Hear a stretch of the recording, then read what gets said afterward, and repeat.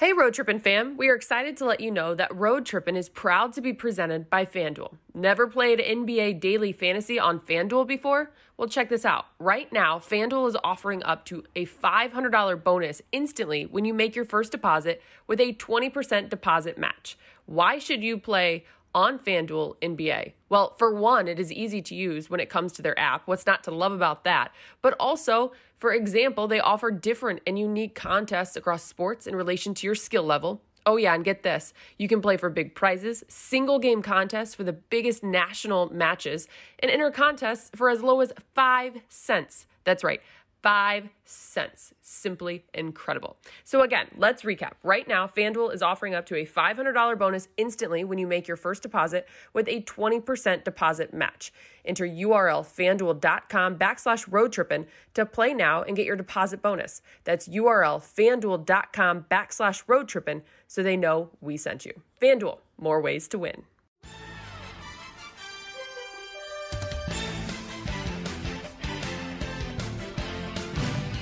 Cheers. Welcome to another edition of Road Trippin'. I'm your host, Ellie Clifton, Channing by Richard Jefferson. And what an awesome special guest. Damn right. We are so thrilled to be joined by journeyman, vet, someone who is so widely respected, Jamal Crawford. The second best lineup of all time in the NBA. I've never seen this man without a lineup. Show him the crispy cut. You're 42 years old and you've had the same haircut since you were 16. I have had the same haircut for a long time. So have I. So have I. People didn't know I could grow hair. And so when I grew hair, they were like, what's going on here? I'm like, no, I could have been grew hair. I just like it. No. We don't want that. Keep it tight. Yeah, man. Keep it tight and keep it tight. Jamal, the funny thing is that like you were in the league before me and you're still in the league. And I played 17 years. And was still dunking on people in year 17. Like this guy. Yeah, and you're still crossing people in year what, 19 or 20? What year is this? Heavy left hand. 20. So heavy you cracked left hand. Okay. Yeah, whatever. He thinks he got the scalp. Yeah, year 20. But I think, RJ, I think we've been blessed, man. Like, obviously we do the right things and take care of ourselves and do what we're supposed to do. Change as well. He played a long time, but that's just a blessing to be able to the grind of it, right? And still be able to compete and go out there and leave your mark. So I thank God. Channing was just blessed because he was tall. He didn't have to work the same way you and I did. He was actually ahead of his time though, because he was a rookie with me. So the way he could shoot it, like if he played in this era with how he was shooting it, he would be a max player. I wouldn't have to do this. I mean, a billionaire. Can you give us a story? You're already a millionaire. You're not missing any meals. But I'm just saying, like, you would have been a max player. You never know. I'm a people person. Can you give us a story about Channing from his rookie year, please? Oh, man. Oh, my gosh. You know what? Honestly, it's not one particular story. It was just his personality at all times. Like, he didn't say he was over himself by the time we got him. So he didn't have to, like, lose his ego or anything. Like, he was just a good guy. Like, every day he was positive. Every day he was having a good time. When he was upset, that's when you knew something was really wrong. Like, okay, something's really wrong if Channing's mad, right? So besides that, one funny story, he had a game-tying jumper when we played Charlotte. I think it was like a double or triple overtime game. And that's when I think Jim Jones and Ballin was big at the time. So after he hit it, he took like 3 more steps and did his follow, like ball in and ran to the bench. Like kind of jumping on. Channing, you remember that? Absolutely I did, right? Because literally the night before, I went out. Obviously, it's New York. There was a 50-50 chance we weren't going to win. It was some struggles on that. 50-50? Okay, yes. 20-80. Okay. And, okay, 10-90, right? Oh, my God. Channing, just tell the story. You're getting lower and lower. You're killing us. That's the only thing in my mind was like, win this game so I can feel good when I go out tonight. Oh, and that was the song in my head. But, I got a Jamal story, right? Oh, wow. Jamal and our coach at the time would butt heads. And our coach at the time, Hall of Famer coach, but he did not mesh with any of us, right? And trash. Most of us don't like him on a personal level. When I got drafted, a vet who played for him said, Channing, I love everybody, genuinely as humans.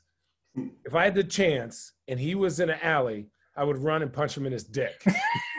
I wasn't ready for that one. I've never heard.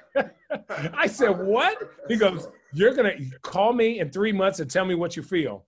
So Jamal is genuinely one of the nicest humans of all time. Jamal's very tickly. Everything is good. He just wants to. If you start laughing, he gonna tickle you. You tell him my secrets, Shane. You tell him my secrets. That's for teammates only. Only my teammates know that. Anyways, so we're in practice, and Jamal is in his, doing his thing. And coach is like, stop it. Be a point guard. Pass it. Get to the corner. And Jamal had enough. And he was like, am I a robot? Am I a robot? And like Jamal never raises his voice. He doesn't yell. He doesn't do anything. After that, I said, well, that's it for this season.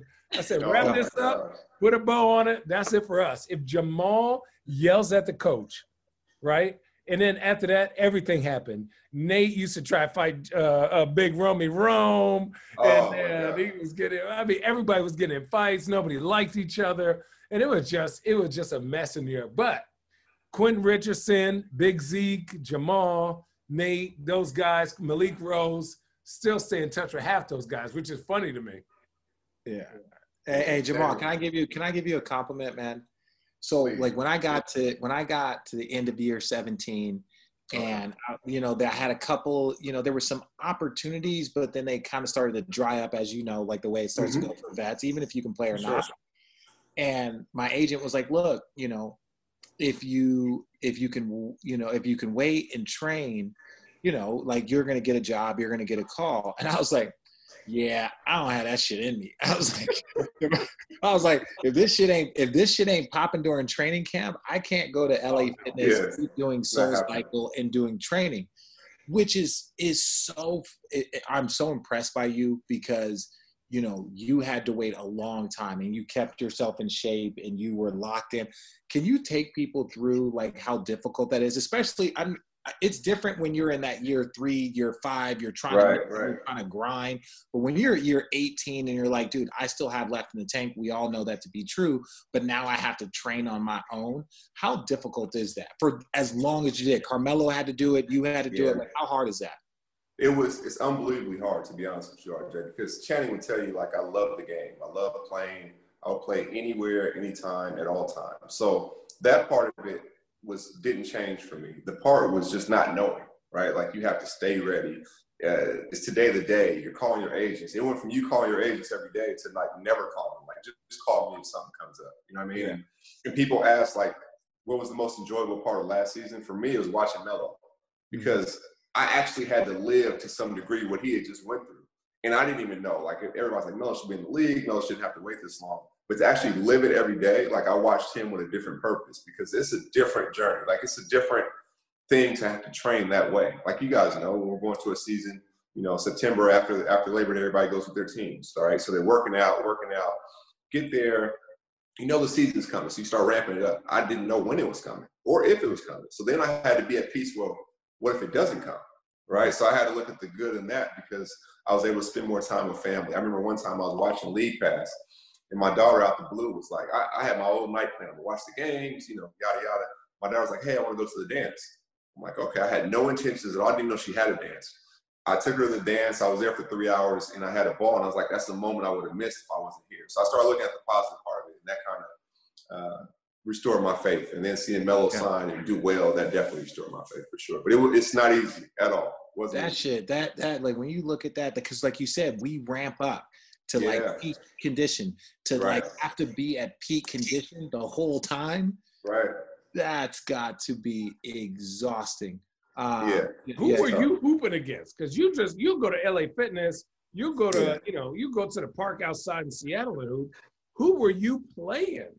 Well, most of the top guys were gone. I mean, basically in season or overseas, right? So for me, I'm playing against the best that we had around here at the time. One time I played against myself. Like, I played 1-on-none to 100. I'm doing game speed moves. If I make it, I get 2. If I miss it, Michael Jordan gets 3. You know what I mean? And it counted for whatever shot I took. That was what he got. It was no layups involved, so I had to work on like staying sharp. I mentally had to play games with myself just to get through it, right? And so at that point, there's only so many games you could play. And then when I got the call, it didn't even feel real because I've been waiting on that call forever. It was like you were a rookie again. Huh? I was like you were a rookie here. And then, yeah. Right. I had butterflies. It was crazy. Yeah. Yeah. I was so glad. I wish, like, I got to the bubble right around the conference finals, but like watching the Nets, obviously I call games for them. And I was bummed you had the little injury and stuff. But what I really did, Doug, was like how supportive you were of all the guys, how positive you were. And you're like, yo, you understand the role has changed for a vet. My question is this: did you have a cutoff date? If you didn't get a call and you were like, all right, you were going to sit your family down and be like, hey, it's done. That doesn't mean that you couldn't go like the big three route like Joe Johnson and play well. Right. But you're like, hey, guys, look, I know everybody's made sacrifices so that I could, try and continue this. But I haven't gotten a call by this date. Yeah. I'm just going to move on. Were you close to that? Yeah. So the date was if I didn't get a call for the bubble, right? And then I was going to give myself this free agency. If I didn't get a call, like that's it, I'm not going through that again the whole year. But like I said, getting that call, it restored my faith. And I honestly believe that playing that one game in that bubble, that short stint, did more for me than even the year in Phoenix and scoring 50 at the last game. Like I truly believe I'll sign a lot sooner than sitting out a whole nother season before I get re-signed. How does your body feel now? Like you think of like the longevity and like where you are in your career, but then also you had the injury and then going into a very unique situation. How is your body right now? No, it feels great. It feels good. I'm healthy. I've been playing. I've been actually working out with Isaiah Thomas and Zach LaVine and Paolo Banchero. I don't know if you guys have heard of him. He's going to Duke. He's like number 3 in the country. Big guy, really skilled. Spencer Hall. So I feel great. The problem was what got me in the bubble was that I was playing up until that point, until March hit. Then when COVID happened, we couldn't play 5-on-5 or see anybody at that point. So then it became just a lot of one-on-none stuff. And as you guys know, it's totally different than playing 5-on-5. Yeah. So the irony of it is, if COVID doesn't happen, the restart doesn't happen, I probably don't get signed last year, right? But I got signed because of COVID. But because of COVID, I wasn't like as crisp and sharp. Yeah, exactly. Yeah. But I had some really good moments in practice. And the game, I wanted to come back against a really good team, which is Milwaukee. They were number 1 at the time. And I came back and got 5 points and 3 assists in 5 minutes, right? My team started believing, like, oh, man. So, but for them, it was, it validated what they had seen in the practices leading up to it. So it wasn't like, oh, this is coming out of nowhere. They had seen that in the practice. Yeah. So, is it like how much longer? And I know, like, this is the thing. And one thing I tell people all the time, like, they're like, oh, there's 450 NBA players, right? Right. But it's not the best 450 players in the world. It's not. Right? It's probably the best 300 players in the world. There's still players over in Europe. There's players like yourself. There's players like a lot of guys that, like, even Carmelo being out. It's like, dude, Carmelo is a top 75 player in the world. He's a top 100 player in the world, but he's not in the NBA because of politics and other BS that goes on. Like, how much longer do you want to play, knowing that you want to play as long as you can? Like, are you putting a limit? Like, this was my goal, or you're just like, I'm going to play till there's nothing left? Well, I want to play as long as I know I can still compete, and the role doesn't really matter to me as long as you're upfront and telling me what it is. Like, and you guys both know, like, having long careers towards the second half of it and towards the end of it, it's more about others, right, and how you can help their growth and their foundation and setting a solid foundation. Because I didn't learn how to be a pro until I had solid vets around me. My first 2 years in Chicago, we were the youngest team in the league, and I didn't know that being on time was being an hour early. I didn't understand that. I didn't have that to see. I didn't have anybody in front of me to show me that. When I got Charles Oakley and Jalen Rose and Rick Brunson and Greg Anthony and Kendall Gill, that's when I learned how to be a pro. So for me, I have no problem with whatever role it is. I find joy in that as well. You know what I mean? So for me, I'll take it year by year. But what last year did show me is the end is closer than I thought it was, right? I didn't think I would have an issue. I just won Teammate of the Year the year before in the league. And to me, I was more proud about that than I was ever any Sixth Man of the Year awards, because that's like a character thing. That's like wanting somebody else to be more successful than even you want for yourself. So, but it's closer than I thought it was. But I'll just take it year by year and see what happens. Yeah. No, that's You're a awesome. hooper, right? And then nowadays, there aren't very many hoopers, like guys who just want to play all the time, right? And I would say over the last 14, 15 years, Seattle, Washington, big area, has been a huge influence on that because, you know, growing up, I had to play against Washington with Brandon Roy, you know, Will Conroy, Trey Simmons. I forgot who their center was. I was barbecuing his ass. Nate Robinson. Yeah. Oh, Yeah, well, here we go. Here we go. Yeah. Right? So, like, what happened? And, like, is that just a culture of the Washington area? And then on the second part of that question is, who do you think in today's game are your top 2 or 3 just hoopers? So start with the first part, Seattle, and then tell people like your top 2 or 3 flat out hoopers. Okay, so the first part is it's interesting because when I was coming out, Doug Christie really took a liking to me. I remember being a 16-year-old kid playing his pro-am. My pro-am now used to be his pro-am. And so for me, I didn't have his phone number. He would be like, I'm going to be at the gym at 7. I'll be out there at 6:30 waiting for him. So he knew I was serious about what I was trying to accomplish. And he helped me every step of the way, and that gave me a different belief. And when he did it, I'm not even sure he knew the impact it would have, right? So I get drafted, I go to Chicago, and then I see Tim Hardaway over here working out. I see Mike Finley over here. I see Antoine Walker, all from Chicago. But I didn't see them doing like that many things together besides just hooping. So I said, when I go back home, I want to make sure we're all connected, right? So now, if Spencer Hawes has a softball game, he knows we'll all be there. If Aaron Brooks has a bowling tournament, we'll all be there. If Isaiah Thomas has a basketball charity game, we'll all be there. And so not just that, we reach back to the second generation, right? So there's a kid right now in 8th grade, and numerous of them that can text me or text Zach or text Isaiah or text, you know, Will or whoever it might be, just to ask for advice. And that's the only thing we ask is that this is our community, and that's what makes it special. So when you're in this position, you do the same thing for the ones coming up behind you. And that's what I think makes it rare, makes it special, and that's what's really cool about it. The second part of your question, if I just say a flat-out hoopers, the first people that come to mind, Steph Curry, Kevin Durant, Kyrie Irving, LeBron James, James Harden, Chris Paul. Those are guys that just come out the hoop. Hoop anywhere, hoop anytime, and can just flat-out hoop it up with anybody. Give me a sleeper. Those are easy picks. Give me a sleeper. A sleeper. Karis LeVert. That's a great one. And if you're not saying Brooklyn, I'm going T.J. Warren or Devin Booker. Just hoopers. We'll hoop anywhere. Karis LeVert, I think, to me, is like – it was – I think we forgot Will Barton just because he was hurt. Hooper. Another hooper. Hey, no weight room. Give me a warm-up. Give me a basketball. I just want to play 5-on-5. Right? Awesome. Yeah. But the push-ups, like we not doing none of this. Right. Yo, but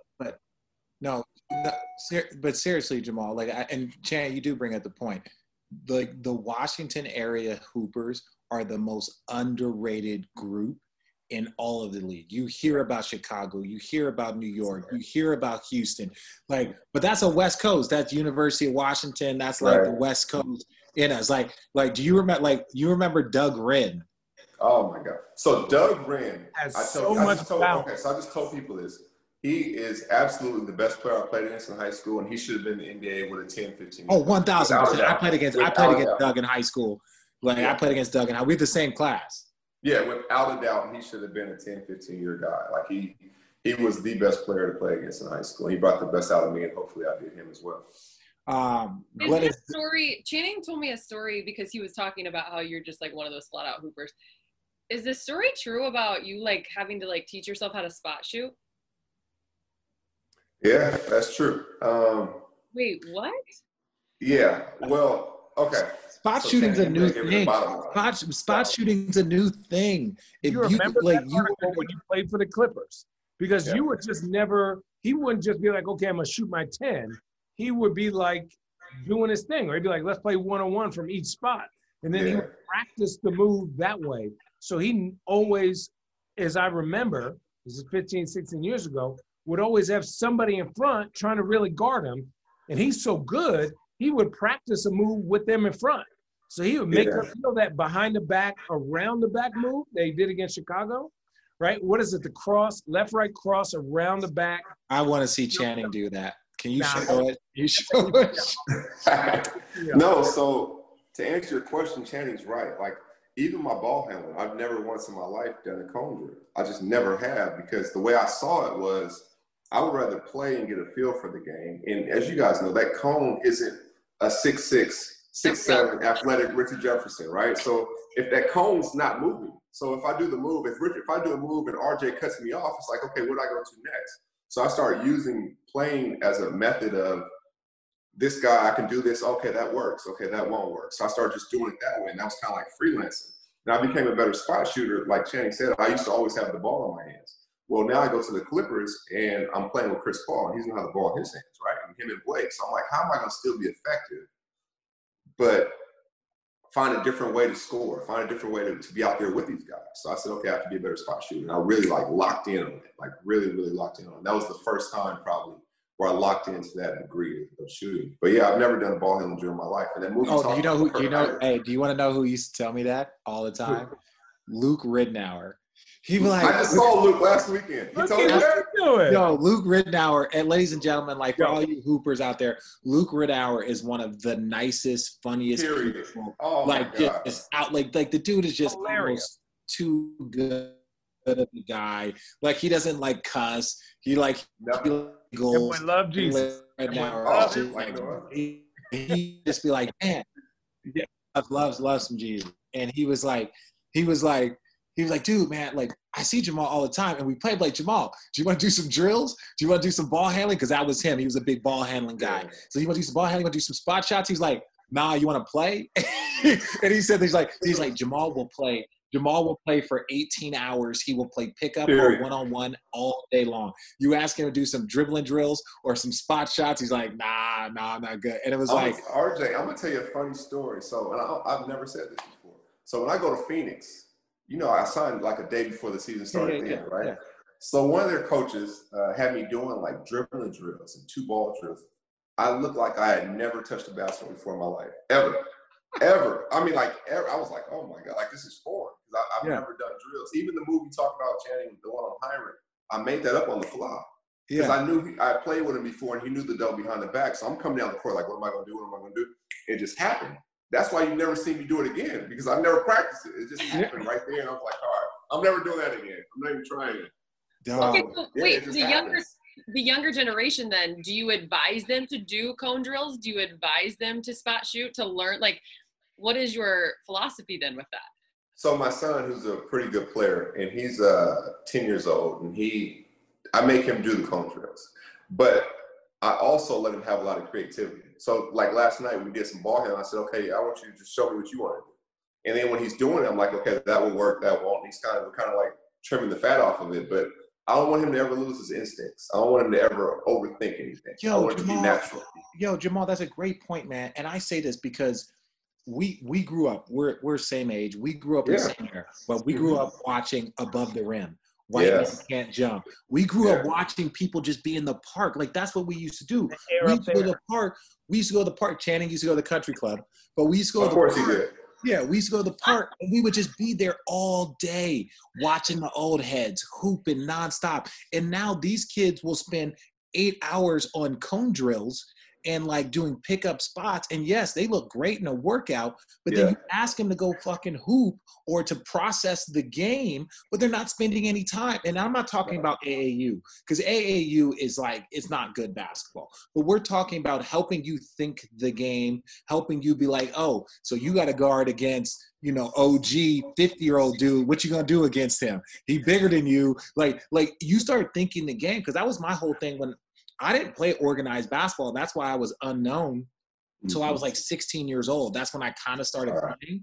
And it was like, I did a little bit, play, but most of the time it was park. And then finally I got into it. But I just feel like the kids today, like I tell people all the time, oh, my little kid, what I'm going to do, I'm going to go there as a dad. And either if I can still play, I'll play with them when he's 13, 14. I'll play with them in the park. Or I'm going to sit there and watch him and just like, hey, go hoop for a couple hours. I'll sit here, watch you, whatever. But like this sitting there just doing cone drills for 92 hours, if you don't know how to handle against physicality, like if you don't know how to like do a crossover when somebody bumps you, you know, I think that's being lost a little bit with our group, with our younger group. For sure. Because the old guys would play on Saturday at 6. So it was like the old guys, and then it would go younger. Yeah. So I'm 6'2", and when I'm 12, so like, hey, I got the tall kid. And they know I was Trashquito, Papito, right? So I'm getting my ass beat all day. And I didn't know that, like, by 11, 12, when I'm playing kids my age, I'm like, oh, y'all are trash. But like the mental aspect of like, okay, so like Jamal, you have a unique game. Zach Randolph has a unique game, right? Like Dirk has a unique game. Andre Karolinko, I could go down the line of like all these unique games, right? Of just guys that I think are special. But nowadays, guys do the same moves, whether you're teaching a center or a guard. How can that be? Like, like James Harden is unique, and so is KD, but they're not doing moves. Everyone copies their moves. Right. They're able to make their own. And that's why I wish the young generation be like, just go hoop and make your own move based on you. So the first trainer I ever had was an old guy in the park. Mm-hmm. They were our trainers. So I'm 10 or 11 years old playing with grown men, and they're not going to give you the ball every play. You're going to have to learn to cut without it. You're going to have to learn to get a rebound. You're going to have to learn to get a steal. And when you get that open shot, you better make it to show you should be out here getting picked up. Because if not, talk like, that shit. So talk those that shit, Jamal. I had. So for me, I'm like, damn, I'm not getting the ball, but I learned how to play. He's like, no, you got to go get a rebound. Yep. And you're right. That 50-year-old man's going to post you up. You better get a stop. Oh, you can't be out here. You can't. You know what I mean? Like, so seriously. Sitting on the sideline for an hour hurts your face. That hurts worse. I got not getting picked. Not getting picked. But when you hit that one shot, right, or those two shots you may get in 2 games, you have their confidence like, oh, I'm picking up little man, right? And so after that, you go back to your age group. You're like, oh, I don't see anything because I've been out here banging and talking shit. I've been out here with grown men. So now back in my age group, it's like, so that's what happened when I was 16 as well. When I was playing Doug Christie's league, I averaged 30 against Sean Kemp, Damon Stoudemire, Yinka Dar. They're all in the league, right? When I went back to high school, I'm like, man, I don't see, are you guys serious? Like, I don't see anything. And it gave me a whole different mental confidence. I was like, it's over with. Well, and I know, and I know your 10-year-old is playing with you, and you are in better shape than me and Channing, so you're still going. Like, I will take my kids to the park just so they can see me dunk, just so they have a memory of me dunking. Because by the time they get over, RJ, you could probably still win me. I'm not buying that. Don't try it. Listen, I need like 2 weeks of training. I can still dunk. I can still dunk pretty easily. But my point is this: one big thing that if my boys want to play, I'm just going to have them at 12 years old going and getting their heads beat in, like not literally, but just with older guys. Like, I joke about Kent Bazemore. When I was hurt in Golden State and Kent Bazemore was like an undrafted rookie, we played one-on-one every single day just to keep ourselves sane. Neither of us were in rotation. But the change in him from the first couple of months to the last couple of months, he started to understand because I outweighed him by 40 pounds and I called a foul every time he touched me. Yeah, and I was never giving him a foul. 100% giving him a foul. You got to earn the stripes. You got to earn it. But ultimately, and I'm not trying to take credit, but I saw him be able to like get me off of him. And like one time he like bodied me hard and got it. And I'm like, dog, you didn't have that physicality 3 months ago. You didn't understand that physicality 4 months ago. You knew the only way that you were going to get me off of you is to do what you did. And like, he didn't even want to mentally go that place. You didn't go there. You got to learn to go that place. Yeah. And so my 10-year-old, I put him in his first run with pros last year. And he was so nervous. I'm not pro, I'm sorry, with grown men. He was so nervous. Like pros. He was like, oh my God. Then after he got it and saw he didn't get hurt or anything, he was like, Dad, can we do it again? Yeah. So he started doing it and doing it and doing it. When he went back to his age group, he was like, oh, I've been playing with grown men. Like, I'm fine. I'm fine. Yeah. It's that confidence. And that's how we grew up. I didn't have a trainer until those guys. Like, and then a real trainer until college, right? Like rebounds. And those are the people that are most proud of you. Say whatever you want. The OGs that when you show back up or they see your success, they are like proud, like fathers. So like, I'm representing them, right? Like they kind of helped mold me. So the play the one where I threw the lob between my legs to Blake, right? Yeah. I've had that play in my head since I was 9 years old. My sister's old boyfriend showed me that play at a park. And he did it to lay it up. And I learned, he taught me how to do it. I'm like, oh man. So I had that play in my head for 25 years before I finally pulled it off. But I learned it from an OG, grown man on the park. Will you ever stop playing pickup? Like, even after the NBA is done for you and your career is over, will you ever stop playing? No, not at all. It's not a chance. I would have to not be able to walk to not play basketball. And I mean it. Like, I'm saying with a straight face. Like I have an older son. He's in college at the University of Maine Augustus, and we played one-on-one all summer. He didn't beat me one time. I'm never gonna leave me. He's crazy athletic. If you go to his IG, he can bounce it up, throw it through his legs off 2 feet down. Like, he's crazy. I'm never gonna let him. Oh, no, you can't. You can't. I still block Will Richard's shot. Not happening.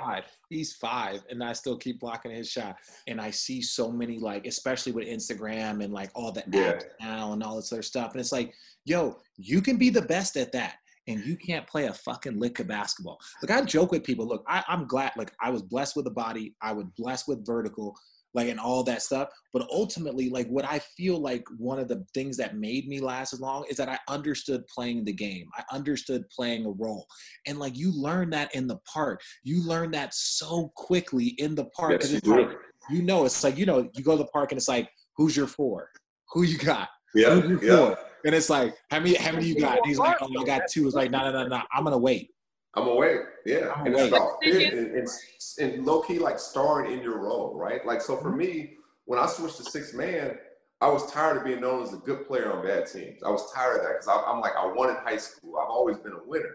So that, like, ate at me. I was like, you know what? I'll come off the bench. And then it was another challenge. It was like another mountain to climb. Like, okay, now you got to trick yourself. Oh, you're just Superman coming in late to save the day. You know what I mean? So, like, and that took on a life of its own. I never knew that it would grow into what it's gone to.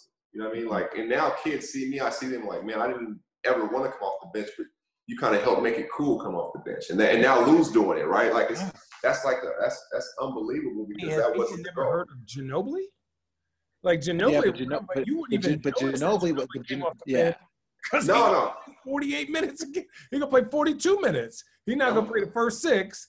They're gonna put the defender on the best guy, and then Ginobili gonna come in and hit you with them Euros. See, what's weird about but this is what I think. I'm sorry. Go ahead, RJ. No. This is you, man. I think personally, I'm being honest. In our community, I think they didn't look at Ginobili like that. He was before me. JT was before me, but like they knew like the circumstances I kind of came from and how I played and everything and the style of play, and they were like, oh, that's kind of cool. You know what I mean? Like, it made it cool, I guess. And that's what they tell me in some regards. Well, and Ginobili, they were just doing that to, like, lessen his minutes off the drop. That was more of a strategic thing than to say that, like, you're the 6th man. Right. Those were different. Like, Manu was, like, all NBA. He was, like, he was a Olympian. Like, he did all the other stuff. But, like, it was different. I got a couple questions that I'm going to all wrap up it together. One, outside of yourself, and then I'm going to tell you a name. Who is the best hooper from your area? And there's a lot of them. Oh my gosh. Like, give credit to, like, yo, he's the man. The rest of us, and he could even just be an OG that you're like, he paved the way. Because, like, for us in Arizona, it's Mike Bibby. Like, Mike Bibby was the guy. Like, no one made it. He was 2 years older than me. Then he went to Arizona. I followed him. Then Channing followed me. Yeah. And Jared Bayless came after Channing. No, but I'm saying, like, Mike was the guy. Doug Christie's that for me. Like, he was the one. He was before Mike Dickerson. He was before Jason Terry. He was before myself. And then it just, like, Brandon and Aaron Brooks and Martell. Isaiah, right? Nate, like so many guys, but Doug was the bar. He was the one that kind of made me believe that it could happen and it was real. It made a lot of us believe that. So I would give him that compliment. Absolutely, for sure. Okay, and I'm going to tell this story really quickly. Ladies and gentlemen, road tripping fans, like, he mentioned a name that a lot of you don't know. This individual played at Arizona, and I'll never forget this. During the lockout, all of the guys got drafted. He got drafted, and Michael Dickerson, and he played at Arizona, won national championship, stud, Mike Diesel. So I remember this, my freshman year, I go and play pickup. I couldn't guard him. He would drive by me and dunk it. I backed up, he would hit a 3 from deep. And I kid you not, I swear on my beautiful boys. I went back to my dorm room and I laid down and I was like, if I have to be that good to be the 14th pick in the draft, I'm never going to the NBA. Like, as a person that saw him up close, will you explain to people how good fucking Michael Dickerson was? He was unbelievable. Like, his strength, his step, the way he played, he didn't really show emotion. And guys like that are always toughest to deal with because you don't know if they're high or low. He's just like, Yeah, those like serial Kawhi. killers, they don't have He's like emotions, Kawhi. man. They just keep going. He was just quiet, and he was so strong. I've heard a rumor, and I don't know if it's true. While at Arizona, he could bench press like 350. No, like he was super strong. He used to walk around campus with no shirt on and just his backpack. That was his thing. Oh my gosh! Just six packs, ripped. He was still playing. Well, that's like 5 years ago. And was still one of the best players in the gym. But he just wasn't. He just decided like basketball wasn't for him. He was kind of over it. Yeah, the NBA side. As far as hooping, he would hoop all the time. He would hoop all the time. Yeah, hoop all the time. But like he got his money and was like, yo, that's not for me. He was close to making a comeback. And there were so many teams that wanted him. So many teams. And then he like right at the last minute, he was like, nah, I'm good. And just like left. But it was like playing a pickup game with Mike Bibby, Mike Dickerson, Richard, Lauren Woods, Michael Wright, and then dinky old young me. And then there were 2 or 3 other guys there that were ridiculous. Mike Bibby, Mike Dickerson were moving so fast, right? That I was like, as a junior in high school or a junior in college, I could have been a junior out the womb. I had no business being on this court. Because number one, I wasn't getting the ball. And then number two, Mike Dickerson elbowed me one time. And I told Jesus, I said, you know what? Maybe basketball ain't for me, right? Yeah. Maybe I need to do tennis. I remember him and Mike Bibby were showing off that they had abs on top of their ribs. I said, how do you get a goddamn muscle? How do you get an ab on top of your rib? Hey, he had muscles on top of muscles. Like, on top of muscles. Oh, dude, and he was lightning fast. You could not guard him. Like you couldn't listen, he had a perfect stroke. And if you gave him any space, and he had that mean pull-up going to the right. So he had an in-between game. And then he was crazy athletic. And then he had defense. Like that was his thing. Like he was a hell of a defender. It was like, yo, Allie, you might not remember this, but Michael Dickerson, like his freshman year, he played with like Charles Barkley and all these guys. Yeah. Like he had 7 threes in a quarter. Like he was and then he just tore his his groin from his hip. He had a hernia. Remember? Yeah, he tore his groin from his hip or something. He went to like South America or something. And then he just kind of started like being disappeared. Disappeared. Like I'm gonna go hang out with like Buddha in fucking in India. This is not an exaggeration. No, it's a true story. He found like his name is not brought up enough when they talk about guys who, if they had a full career, you know what I mean? Like that's not one you hear ever. Yeah, he's not one you hear at all. He should. But anybody that knows him knows that if that man had a full career, oh my gosh, like it was. Imagine so Corey McGetty, I thought was very good, had a great career. Mm-hmm. He was that build, but 10 times more skilled, right? Oh, like he was so skilled. But like every skill you would need as a big buff ass guard, that was him, right? Like dribble, pass, making the right decisions, physicality, defense, like Tim Duncan attitude about the game, very kind of I see it happening. Like down 5, up 5, you're gonna get what you get. And then he was just gone. He was gone, never to be heard of. Just gone. Just like I'm just gonna play and pick up games. Like the dude, ladies and gentlemen, the dude is one of the probably, I kid you not. Like people always ask me who is the hardest person to guard. Like as I got older and like, oh, Kobe. It's like when I was young and my first introduction to a high level pro, Michael Dickerson was the most unguardable person that I ever had to like go against, and it wasn't even close. I used to lock down Jamal for sure. You said what happened? I'm making him say it again. Okay, I have a question for you, Jamal. Of course. Speaking of a lot of former players and the one player for whatever. You're approaching your 3rd decade in the league. Wow.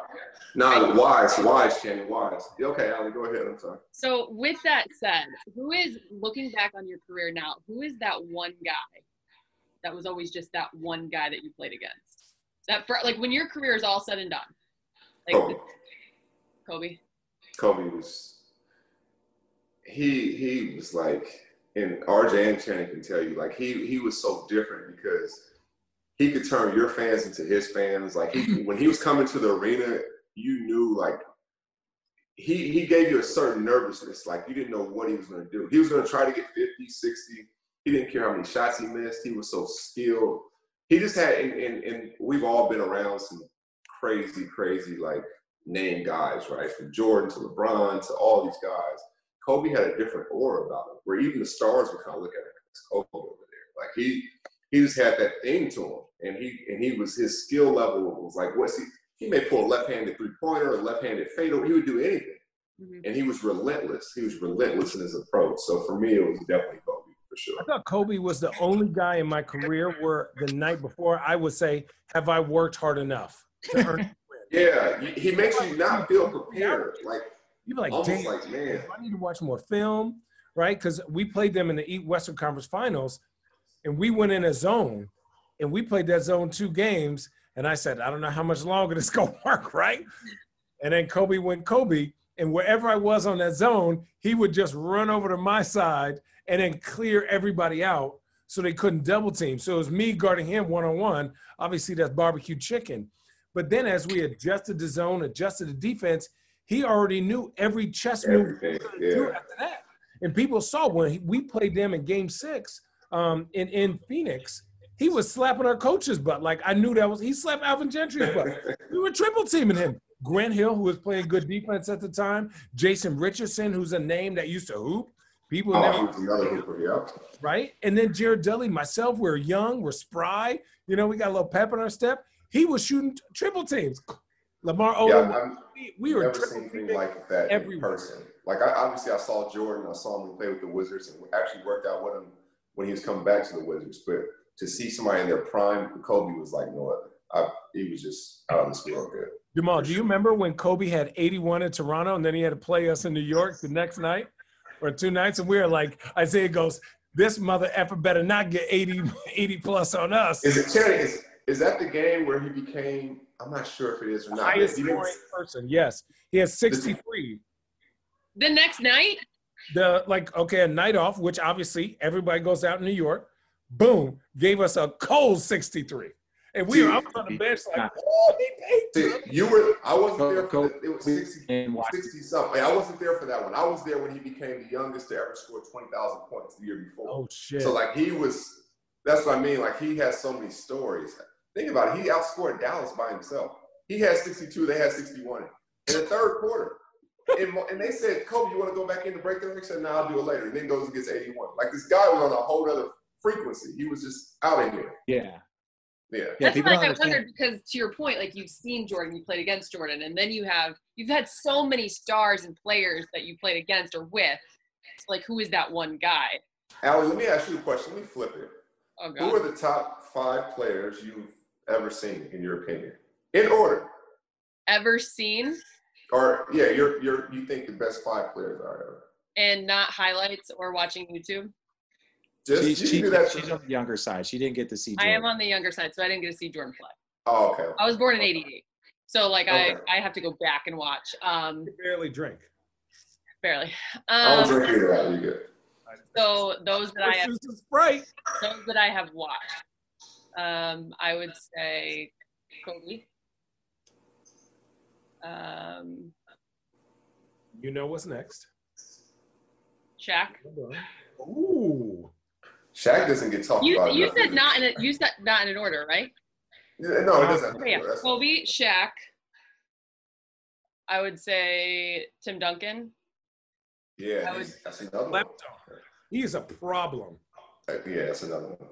I would say D-Wade, and I'd say Bron. Okay. Can't argue that. That's kind of hard, though, because then you got Steph. No Dirk? Maybe because I'm a big guy. And as a big man, I had no business. I had nothing I could do to guard him at any moment. Yeah, he's Dirk. So in terms of, like, sheer dominance, and I'm, like, not just talking skill one position, right. Their ability to impact, dictate outcomes, those would be my 5. Yeah, nothing wrong with that. Yeah. RJ, you're looking like you're thinking. You want to jump in on this? It's hard because then, like, I was there for the Cavs, Golden State, and then the KDs, and then you have, like, I've even seen Kyrie's skill, but again, I can't talk about skill. I'm talking overall to be able to pick a team. So I saw something on Spectrum that, like, the Laker network out here, and they always do, like, the Laker, like, tributes and stuff. And I saw such an interesting thing, and it's like, people always talk about who's the greatest of all time. And they broke it down. They were like, ladies and gentlemen, Kareem Abdul-Jabbar is the greatest basketball player to ever live. he won 3 championships in college, then went on to win 5 championships, 6 MVPs, and be the all-time leading scorer. So, like, while we talk about greats of all time, being Michael Jordan or LeBron James or Kobe Bryant, we're only really classifying NBA. Like, we're talking about NBA, like, greats of all time. Right. If you say, like, who is the greatest basketball player, if you're including, like, college, like, you know, because it's not the NBA Hall of Fame, it's the Basketball Hall of Fame. Right. And there's just nobody more dominant over a long period of time. Yeah. And probably second is probably Ron. Like, so it's like. You don't agree with that. I was going to say, do you agree with that, Jamal? I look at it a little differently. I totally understand when you look at the full spectrum. Yeah. Like, I'm not making that totally argument. understand that part of it. Yeah. I like when they brought that up, I was just like, you know what? I didn't even think about the dude. Like that, right. He won 3 national championships, and he only played varsity. Back then, you only got to play varsity 3 years. You didn't get to play varsity for 4 years. So he won 3 national championships in 3 tries. That's a single elimination tournament that he won. Then went on to be in the NBA and win 5 championships. I was like, he might be the greatest basketball player. And you know what else is crazy, RJ? Is his freshman year, the year he couldn't play. They scrimmaged the varsity team that won the national championship that he wasn't a part of. And they beat them by, I think, 30. Yeah. So he was like out of this world good. I totally understand the full spectrum like that. Oh my God, we just got off on the tangent. It's 2:02. How you guys doing? No, that's right. You guys. I have to go. Okay. You what, Channing? Jamal, we got to get you back on once the season starts with a team. Absolutely. We got to talk more New York Knicks, funny stories. Yeah. Talk about Stevie franchise. Oh man, we could do a bunch of segments on just the Knicks alone. Oh, yo. But thank you so much, man. Like, honestly, you're one of my favorite people of all time. Channing has been talking about you for a hot second. Like, I know. So he took it. He used my kindness for weakness and said, "It's Jamal. Fuck it. Let me mess up my computer and get him." Jamal, you are amazing. Purpose. We appreciate you. Thank you for being patient. So much respect, JD. Always, bro. Always. Channing, thank you, bro. Thank you, guys. I appreciate it. Hey, Road Trippin' fam. We are excited to let you know that Road Trippin' is proud to be presented by FanDuel. Never played NBA Daily Fantasy on FanDuel before? Well, check this out. Right now, FanDuel is offering up to a $500 bonus instantly when you make your first deposit with a 20% deposit match. Why should you play on FanDuel NBA? Well, for one, it is easy to use when it comes to their app. What's not to love about that? But also, for example, they offer different and unique contests across sports in relation to your skill level. Oh yeah, and get this. You can play for big prizes, single game contests for the biggest national matches, and enter contests for as low as 5 cents. That's right. 5 cents. Simply incredible. So again, let's recap. Right now, FanDuel is offering up to a $500 bonus instantly when you make your first deposit with a 20% deposit match. Enter URL FanDuel.com/roadtrippin to play now and get your deposit bonus. That's URL FanDuel.com/roadtrippin so they know we sent you. FanDuel, more ways to win.